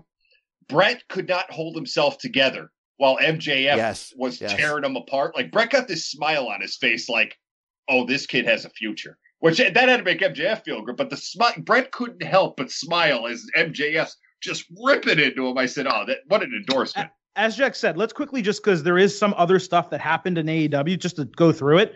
So the title reveal, I actually thought, like, the angle, whatever, it was good, fine, whatever. They never really showed us the title. Like, that was a huge mistake. You mentioned it off the top, Ryan, the commentary. Look, JR is JR. He's good, and he's probably necessary, at least to get them started. Excalibur, I think, is good in that number 2 chair. Very good. But if we're being honest, and look, don't soften it. Don't soften it. I don't like to crap on anyone else who's in some type of journalistic communications role, because this is difficult. And if you listen to me, like, on the first 5 episodes of this podcast, I mean, you may not like me now, but I was not good then, and I've come a long way. And people he used to get really mad. Oh, wait. How about you guys shut the F up and let me talk for a minute? Oh, wait, he did that again today. That's when I came into my own. I mean, that's my moment, right? But Marvez should not be in the 3rd or 2nd chair there. It's not a good fit. WWE learned this, like, with a Mike Adamle. Yes. You can try it. Sometimes it doesn't work. Or Rob Bartlett. I mean, come on. I'm sure there's another role for him on a mic, maybe a backstage interviewer, or maybe some type of host or whatever. He was cringe. They hung him out to dry on the pre-show by having him in that spot. And even when he was at his most comfortable and at his quote-unquote best, it still was so freaking annoying to hear him drop back bio tidbits that really interfered in the calling of the match. Because Excalibur, I thought, was very good. And I will say this, JR's washed, but Excalibur probably brought the best version of JR we'd seen in a long time. And I think it was smart to have JR popping as your AEW soundtrack when you go to show vignettes and you go to show packages. You've got JR popping for Moxley coming in. In the end, I can deal with Wash JR if we got Excalibur carrying his. Yeah, at least for a year or two if it's short term, because I think he has some other bigger talent relations or something role there, so that's fine. But I think you're right. JR and Justin Roberts, they added a gravitas. They made it feel real. It was necessary. What did you guys think of the overall look and production? Because so the production I thought had issues. The look, the stage, the ring, I thought it was a home run. Yeah, everything, because that was a big thing. And I know not just us, any wrestling fan who's questioning where this is going in the future. What production was one of the big things. Like, are you going to look major league like WWE? And I did some of the camera angles and the lighting. And I'm not saying this is a joke. I did get some WCW vibes from it. Yes. Where it was like you are watching an entirely different product from Raw and SmackDown and WWE pay-per-views. And I did the lighting and some of the camera angles on the ring and the color of them, and that did. I got some WCW vibes. And I said, that's not a bad thing, because that's what some people subconsciously, especially older fans like myself, are looking for. Like, we want to see stuff like that. But no, the stage was great. I thought the poker chips were a nice touch, and they even got used at the end of the show, which was great. And the big things coming in was, hey, AEW has pyro, which they did, but they didn't overuse it. That was my favorite thing. They didn't overuse the pyro. It wasn't like old WWE, bang, bang, bang, bang, bang for everything. They used it when it was necessary. So I said that was a small touch I liked. But no, production, loved it. Yeah, well, here's the thing. It was subtle. I think less is more. I think we learned that with NXT. I think that it reminds you of the 80s and certainly when it was about the wrestling. Dim the lights in the background. Third hour of Raw, which makes no sense because they haven't even announced why they're doing it. But anyway, the point is, even if they start tilting toward bad production and more of an indie ROH feel, I don't know, maybe it's just me. It's not a negative to me. I want it to be about what the product, the actual creative product and the performance. Look, I don't want awful production, but I almost would rather have less than trying to compete with WWE and going all out bells and whistles and have it almost getting in the way where you're trying too hard. I mean, WWE is great in some of the things they do, but they care about that stuff almost too much. Be stripped down. I'm fine with that. Well, I think this was, when you talk about TV production, this is probably the first time that entire crew worked together. Maybe they did some test runs and rehearsals and things like that. But for a live show, there were very few errors. When you think about how long that show was and it's live action wrestling, it's very, very difficult to do that. But for me, more important than anything else, I care about that entrance ramp. I care about how it looks when wrestlers come to the ring and the type of production I'm seeing from them. I thought the entrance themes were good. The production in that way was good. Having the separate entrances for one person came in from the right, one person came in from the left. They had those two different tunnels for the competitors. So you're not thinking like, wait, is everyone just waiting together backstage in the gorilla position? No, they came out different ways like you would at a football game or something like that. I loved all of those little pieces of it. I thought that was really, really strong. Yeah, see, that's one thing I got to the theme music. Wasn't feeling it. I thought it was good. That was one of my criticisms. I was like, you don't have to get Jim Johnston in there, but let's maybe do a little like Ring of Honor will take that's what I like what ROH does. Like ROH, they take these small bands and they pay them a fee, unknown bands. But ROH has had some really. Kevin Steen's music was great. AJ Styles' Ring of Honor music. I wish he could carry that. That was fantastic.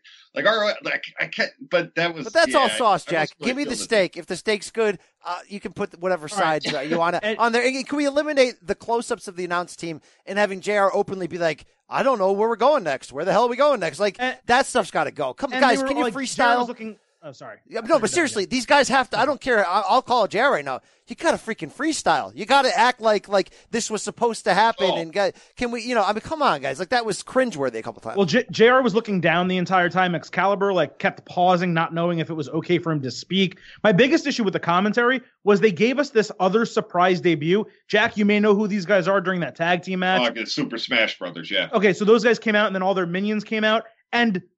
Okay, I understand that there's two ways to call it. One is we have no idea who these guys are, and the other is, oh my God, that's this guy, right? They had nothing. That was the problem. I'm sitting there watching this. I don't know as much independent wrestling as Jack, but I know a good amount. I know the big tag teams. I would know, I think, if that was a big deal. And I'm watching it, and I'm like, who are these guys? JR doesn't know. Excalibur doesn't know. Alex Marvez doesn't know. And I'm thinking, okay, maybe 3 minutes into the fight, someone from production just tells me they're these guys, but they never told us. So they had this entire segment of this attack that should have been a big deal. And I'm just like, what was that? Yeah, what happened? That was a bit. That, in my opinion, was. I'm not saying you have to know who the Super Smash Brothers are, but they tried to bring it across on commentary as, oh, who are these guys? But it came across as, oh, who are these guys? We don't even know who the hell they are. Exactly. And that's what the problem was. And I'm like, oh God. And like you said, I agree with you. They could have saved it where somebody said, okay, look, just say their name. Say it's Super Smash Brothers, and we'll get to the minion. Yeah. Like, they tried to create a thing where, again, in the future on TV, like, you'll learn who these guys are, and oh God, they're devastating. Look at them. But it came across as, we don't know what we're doing. We don't know who these guys are. All right. Final point before we transition to NXT here. I got one more question from our listeners that has a deeper meaning in the comparison between the two companies. This is from Norseman, Nebraska, at Norseman NE. He says, hey, Brian, loyal listener, first-time slider. Hey, Norseman, welcome to the family. He says, has anyone thought about what Jon Moxley's move to AEW does for Renee at WWE? Have I missed something, or is this the most awkward of awkward positions? Hi, Renee. How was your weekend? Oh, fine. Didn't do too much. Just hung out at home. It's fine when Mox was going the independent route. But now that he's ready for a revolution, that's got to be a weird day back at work for Mrs. Moxley. Before you guys answer, let's also not forget that Adam Cole's, fiance, girlfriend, wife is Dr. Britt Baker. Yeah. So this won't be the first, won't be the last. Historically, it doesn't seem to work out well when somebody is married and they're both famous and one's working for the competitor. What do you think this means for Renee moving forward? Because this is awkward as heck. No, I want people to understand something about Renee Young really quick. I know very few people are untouchable in World Wrestling Entertainment. She's one of the closest you can come to. It terrifies them that if she wanted to, she could go anywhere. She can call up ESPN and say, hey, you guys been after me for years. I'm unhappy here. You ready? They would hate. And not a Charlie Caruso type deal. Like, she would just tell WWE, I'm out. I'm finally going to these guys. And she even let it slip once on an episode of Total Divas where they were thinking it was a brand split episode. They were splitting up her and Dean. She said to Naomi, she's like, I'll leave tomorrow if I don't like this. If I don't like this outcome, I'm out of here. So, no, I want people to stop that. Nothing's going to happen to Renee. Renee's not going to get punished. All right, but it's awkward. In a sense, they're kind of scared that Renee has the ability. She can do whatever she wants, whenever she wants. So I don't think Renee's going to get punished or anything, but I don't think she's long for WWE, especially if AEW comes and is like, look, Alex Marvez ain't good. You want that third spot? Or do you want to be our lead backstage interviewer or our lead host or some other position where she's getting paid the same amount of money or more and gets to be with her husband and gets a lighter schedule?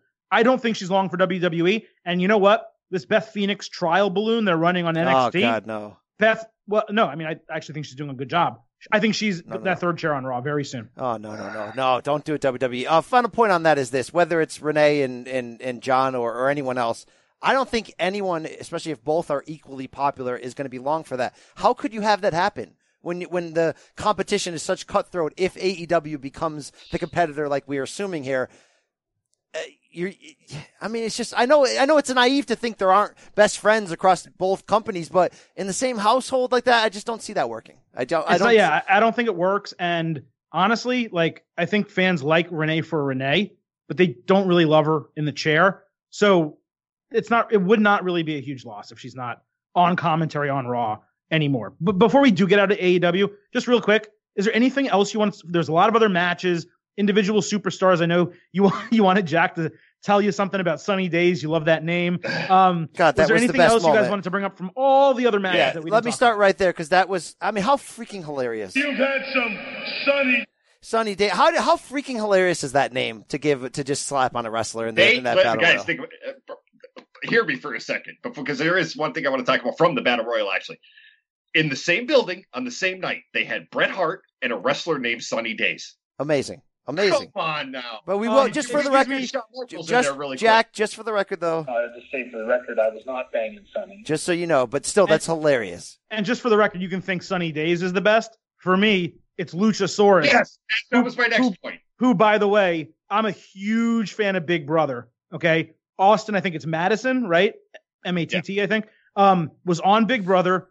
Used to wear a top hat for those that watched the show and don't remember. I think he was on Big Brother 17 and 19, something like that. He was in NXT, suffered a serious spinal injury, had to take basically 2 years off of wrestling, did not think he was going to wrestle again, starts doing indie stuff, whatever, comes up with this character, Luchasaurus, and is awesome. He's over. So seeing him in there and then signing with All Elite after, I was really just happy for the guy, and I think that's a fun character for them. That for me, the Battle Royal, he was a breakout star. Glad they kept him until the end. But again, the trial and error stuff, like that was the thing. It was like the please sign Cedric with Triple H. It was like he put on a show in that Battle Royal. People were like, look at this dude. He has the look and he has the quirky enough character for Sports Center. Like, this guy's perfect. And a few days later, AEW goes, you know what? He is perfect. He's ours. Now, I had no idea on Angelico and Jack Evans coming in. So, Indy Jacko, I pop big and I want them now. I need them. Yeah, man, you know what? He's been his own worst enemy throughout the years. But I'm glad that Jack Evans has a full-time job in 2019, finally, after all these years. Angelico, I don't know if you guys watched the video I put. If you guys have never seen the Angelico dive from Lucha Underground Season 1, go look it up on YouTube. It's when I saw, because I used to watch Lucha Underground. I was intrigued by it. I got into it for a little bit. But when he dove from a balcony that was far away from the ring and somehow landed in the middle of the ring, it was one of the most insane things I've ever seen. But no, as a tag, and they're new as they weren't lying on commentary. They're new as a tag team in AAA. They just paired those two up, and they're fantastic together. And going forward, like that's another thing about AEW. I like slowly but surely where the tag team scene's going. And the match with the Best Friends was a pretty good indication of. Dude, the Best Friends have never been that good. We've all seen them on the indie scene. They have never been that good before. Holy crap. That's why I'm saying that card got better match by match, and I cared more match by. I mean, that Britt Baker ending was great as well. I loved it. Like we were talking about put over, not put over. Like that match was a good thing to put over because Angelico and Jack Evans looked great, and the Best Friends, who were going to be a top team, they got the win. All right. We do have a lot of show left, and primarily BC and Jack, we need to talk about NXT TakeOver 25. Look, we love Double or Nothing. Some of us more than others. Some of us for different reasons than others. But I'm looking at this card. 5 matches. The two words I have. Holy cow. This is a hell of a card. And, I mean, BC, you love NXT, and your favorite wrestler from WWE happens to also be on NXT TakeOver 25. Now, real quick off the top, I'm very curious how the show is going to be presented because it's not attached to another WWE pay-per-view, and they're not going to have that large set that they normally have. I would not be surprised if we get an Evolution-like production coming out of this. That being said, 5 matches on this card. Don't have much time to talk about them because we really blew our loads collectively on AEW and the comparisons to WWE. So I'm going to start off with the bottom of this card. Freaking Matt Riddle versus Roderick Strong. I know you guys love Double or Nothing. I did too, those final 3 matches. Can this be the match of the month? No, but it's a great match on paper. This card is a great card on paper. I don't think it's as good as some of the recent ones of last year. I think it has the potential to equal those because of the players that we are talking about. But when you have Matt Riddle and Roderick Strong with not a whole lot at stake, and that's your potential opener, it's going to win. It's going to dazzle you. I do love the storytelling over the last few weeks with what's going on in the Undisputed Era. I just power watched 4 to 5 episodes in a row to see Roddy almost breaking up from them, but then pulling himself back into the faction by showing up with Matt Riddle's bloody flip-flop, if you will. I love everything the Undisputed Era does.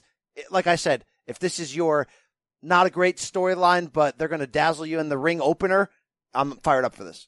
I also think it's a great opportunity for Matt Riddle to get the win back coming out of the loss with Velveteen Dream. He needs a win over someone who's legitimate and established. And for me, Roderick Strong is that guy. Yeah, I agree. But I agree with this. This does have the potential if given enough time. That's the thing with Roddy. I've been watching Roddy for over a decade. Give Roddy enough time, he'll give you a classic.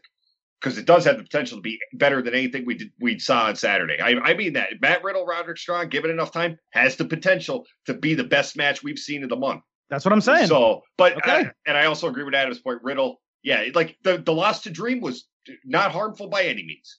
Not at all. But now he needs to get back on track. It doesn't, especially, I mean, with them dwindling in terms of talent, not dwindling like negatively, just a lot of people left for WWE and they're reshuffling right now without Aleister Black, without Ricochet. Matt Riddle's the next guy, and it's time to really put him over someone strong and build that ascension to the top of the card. Yeah. All right, next up we have that NXT North American Championship. My boy, the Velveteen Dream against BC's boy, yes, Prince Pretty, Tyler Breeze. This was a very quick development. It looked like they were going in the Donovan Dijakovic direction. I think that's the name he's going by now. He got hurt. Obviously, he initially had a program with Keith Lee. He got hurt. Those guys are kind of both out a little bit. Keith Lee's coming back soon, but they brought in Tyler Breeze specifically for this match. What did you think of that promo? Not package, but the head-to-head promo they had on NXT, and how excited are you, BC, for this match? Feel spot activated. That wasn't even close to Tyler Breeze's best work. I mean, it was sort of like him going through the motions in some ways. It was just great to see him back in the character of who he is and the character that he worked hard on his own with Triple H to develop in NXT, the character that had about a hot second in WWE proper when he was in that initial IC title feud and he had Summer Rae by his side, and then he instantly became a Joe Bear. Yes, he did great stuff in the Fashion Police, but to see him get a chance, look, if WWE can do one thing this week to respond to AEW, or not even specifically to AEW, but just to respond to the climate of, hey, right now you got to bring it. I'd love to see more people who are not being used. This is not a new take. Come back to NXT where they can be the best that they possibly can be. To see Tyler Breeze, who is an OG, like he said, at NXT. Go to the Performance Center. Adam and I have taken a tour. They've got a full glass display of Prince Pretty, who was one of their first original, awesome, unique characters. His selfie stick and the boas and all that. The guy can work. He ain't Jannetty. The guy can freaking work. He knows his character. It's great to see him back, not just to what he can do next to Velveteen Dream, but I can't believe I'm saying this about a guy so young. What Velveteen Dream can do to bring out of Prince Pretty that we haven't seen in a long-ass time. Maybe it's been seen on the house shows, I don't know, but I can't wait for this match. For me, even though we're coming off of freaking Cole giving us 5 stars in the last TakeOver, I'm more excited about this match than any other on the card. Yeah, I love the stories here. Breeze never had a singles title in NXT. Now there's a secondary one that he can go after, and he's going right for it. Like you said, the OG flamboyant character in NXT against the new school flamboyant character in NXT. Like everything about this, like if you and the prospect of what they're going to do in the ring on Saturday when they get going, I don't understand how anybody can hate on this. It's impossible. No, very, very excited about it. And, you guys know I talked about it. I saw Velveteen Dream, Matt Riddle in the main event of an NXT house show down here in West Palm Beach. Velveteen Dream, star quality, top to bottom. I see your retention here. Keep moving forward with that title, my man. All right, NXT Tag Team Championship. We could have gone on forever about how this got vacated. Let's not worry about it. Viking Raiders dropped the titles without actually dropping them. We have a fatal 4-way match in a ladder match. I should have said. Fatal 4-way ladder match. The Street Profits against Oney Lorcan and Danny Burch. The Undisputed Era. And yes, the fake Sons of Anarchy, as Jack likes to call them. The Forgotten Sons. Look, I'll go first here. NXT has this issue where they're most over tag teams. And when I say most over, I really mean Enzo and Cass and the Street Profits. They, for some reason, refuse to give these guys titles. And maybe it's because they're popular without them. I wish I could make a case that they need to give the Street Profits titles here. I just don't really see it happening. In fact, what I see happening is the Street Profits losing in this match, heading over to SmackDown sooner than later because they need to inject some life into that tag team division. I don't necessarily know who should win, who I think will win. I wouldn't be surprised if the Forgotten Sons win because for some reason NXT just really wants to get these guys over. But if it's me, I think you have to pay off Adam Cole's comments about the Undisputed Era taking gold if you're going to keep them in NXT. And I think you have to have them win the match, BC. What about you?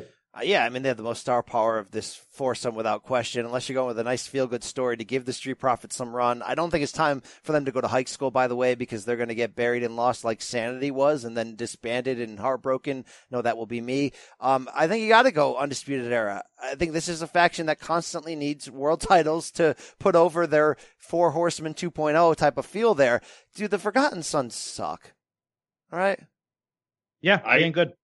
I'm going with the Street Profits finally getting their crowning moment simply because it's going to be as a sort of thank you for going to Evolve and doing all that heavy, like adding to their schedule. I think they're going to get their crowning moment as a thank you for doing that for a bit. So it's good. Yeah, it's going to be like a reward for them. And by the way, they got over there and fans legitimately love them because they are great. And Montez Ford is amazing, and I doubt anyone watched it. WWE did a WWE PC Combine. It's like 10 hours long. It's on the WWE Network. Montez Ford is incredible. No surprise there. All right, Women's Championship. We have Shayna Baszler defending her title against Io Shirai. Jack's, correct me if I'm wrong, favorite women wrestler of all time? Io? Yeah. She's one of them. One of them. She's one of them. I love her, and I got to be honest, as much as I loved Asuka, and still do, I think she has a huge future, Io Shirai may be better made, actually, for the main roster than Asuka is. Yeah. I think she's fantastic, and BC, I think that she gets crowned here.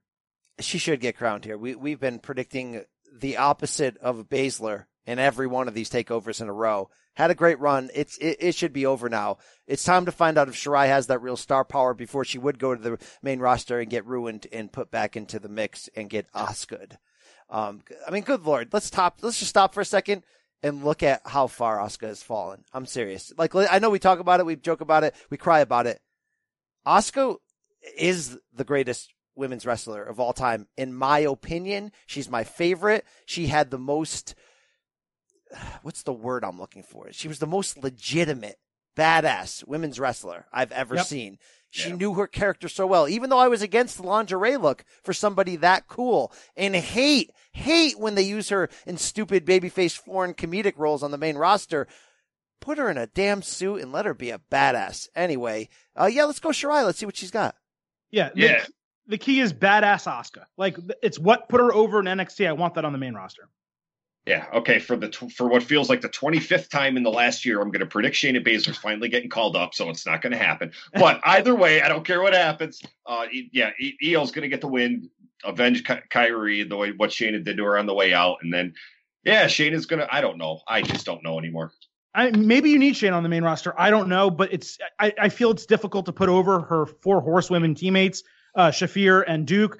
Without her there, I don't really know how they get over. But regardless, I have not predicted her getting called up. I've been very good. In fact, Silver King went 5 for 5 TakeOver New York predictions. But this one, Io Shirai. Okay, the main event of this show, Johnny Gargano, fresh off winning the NXT Championship at that show I just mentioned against Adam Cole, Bebe, BC. How do you see this playing out? It's not so much how I see it playing out. It's how are they going to live up to the potential expectations. I mean, let's not lie. They're coming off of, you can Meltzerize it and say the greatest match in WWE history. I mean, they're coming off a freaking insanely good match. A match that didn't just kick me in the field spot. It tried to get, both legs in there and jump around and squash some grapes. I mean, like I was invaded by it and we were sitting up in the nosebleeds. How do you top that? How do you do something differently? Gargano and Ciampa were able to constantly sort of just change it up enough in the stories they were telling, although they were using the foundation of their long feud and using the weapons and the rules and the matches that they had. I want another classic here. I want it to be amazing. I want Adam Cole, baby, to get the championship. I was never really with the idea that you give Gargano his moment without Ciampa there. They pulled it off, still had Ciampa showed up, and gave me the greatest NXT match of all time, the best match I've ever seen live in person, probably in my top 3 favorite matches of all time. It was that good. Good Lord, how do you follow that? I don't know, but I want to see Adam Cole at the end. We've said it before, I'll say it one more time. Nobody has the star power that Adam Cole has. Certainly on a pound-for-pound level, a guy that frail, if you will, even in 2019, just exudes it. Let's see him at the very top for a while. I don't want this guy in the main roster. I don't want them ruined. I'm going to stand on that hill, okay? I want them with trips for as long as possible, and I want Adam Cole to be the man. I'm going to go with Gargano retaining because they, WWE the NXT crew got beat to death over what they did to the storyline about Johnny never getting the win. It's prolonging it. So I don't think they feel that you could have him win the title and then just immediately drop it. Plus, I think I disagree with that you guys bring up. Again, that's your opinions. Like people, and you're not the only ones I've heard say this. People say, well, the Undisputed Era needs to have every title at least once before they leave NXT. No, they don't. I think you could do that angle on the main roster and give Adam Cole the Universal Championship or somebody else. Because usually when these guys get to NXT, most of it's forgotten anyway. So if you get them there and make them big deals right off the bat, and if you want to build to something like that, there you go. You have your angle with Undisputed Era holding the Intercontinental title, WWE Championship, SmackDown Tag Team Championships. You can do it. That's not what it's all about, though. It's about a faction like that. You can't go out there and claim you're the greatest and claim you're going to be draped in gold and then lose all your matches. But again, what I'm saying is, if it's we know most of the NXT stuff gets forgotten, especially with casual fans among the main roster. If you let it breathe for a little bit, they can make themselves look like badasses on the main roster in front of them. And half the people are going to be a new audience that sees them anyway. So if you present them as a big deal, you have the opportunity to do that at the same time. You're right. You're 100% right. But we just don't know when or if they're going to get called up. My expectation is they're staying there for a long time. And if they're staying there, Adam Cole Bebe needs to be the new champion. They gave Gargano the win that they needed. That storyline didn't progress the way we expected, with Ciampa getting hurt and having to leave and not being in that match. Obviously, they gave us the payoff. Now they have to change the storyline direction. They have to go somewhere else. And look, maybe Gargano was on the cusp of being called up. We don't know what that stuff was with Vince McMahon bringing them all up. So maybe he's going to come up to the main roster. Maybe it's a surprise. But it ends for me with Adam Cole winning the title. Good Brothers, Ferg, Sasha. I'm sure you watched Moxley this weekend. Adam Cole. Anyone, if you're listening, there is a new way. There's a creative horizon out there. Come be yourself. Come paint the pictures that you want to paint. As Jon Moxley himself said in this interview with Chris Jericho, quote, "I'll put a challenge out to Vince right now. Your creative process sucks. Change it." End quote. Guys, we can have steak. We can eat it too. We can all hear Jimmy. Thank you to our listeners. They are so passionate. We had a bunch of the people at Double or Nothing. The Godfather at heel, Antoine, says it's the greatest show he's ever seen in person. Alex C. at Alpod showed up with a broken freaking neck, Kurt Angle style, and watched it. Wow. Wrestling is back, guys. Whichever side of the line you are on, support it all, watch it all. Can't we just all get along, said Jack Crosby in 2019. Jack, thank you for joining us, sir. Oh, thank you guys for having me, as always. Follow Adam on Twitter. Converse, argue with him. He will block you. And we always close like this. Goodbye. Good night. Bye. We out.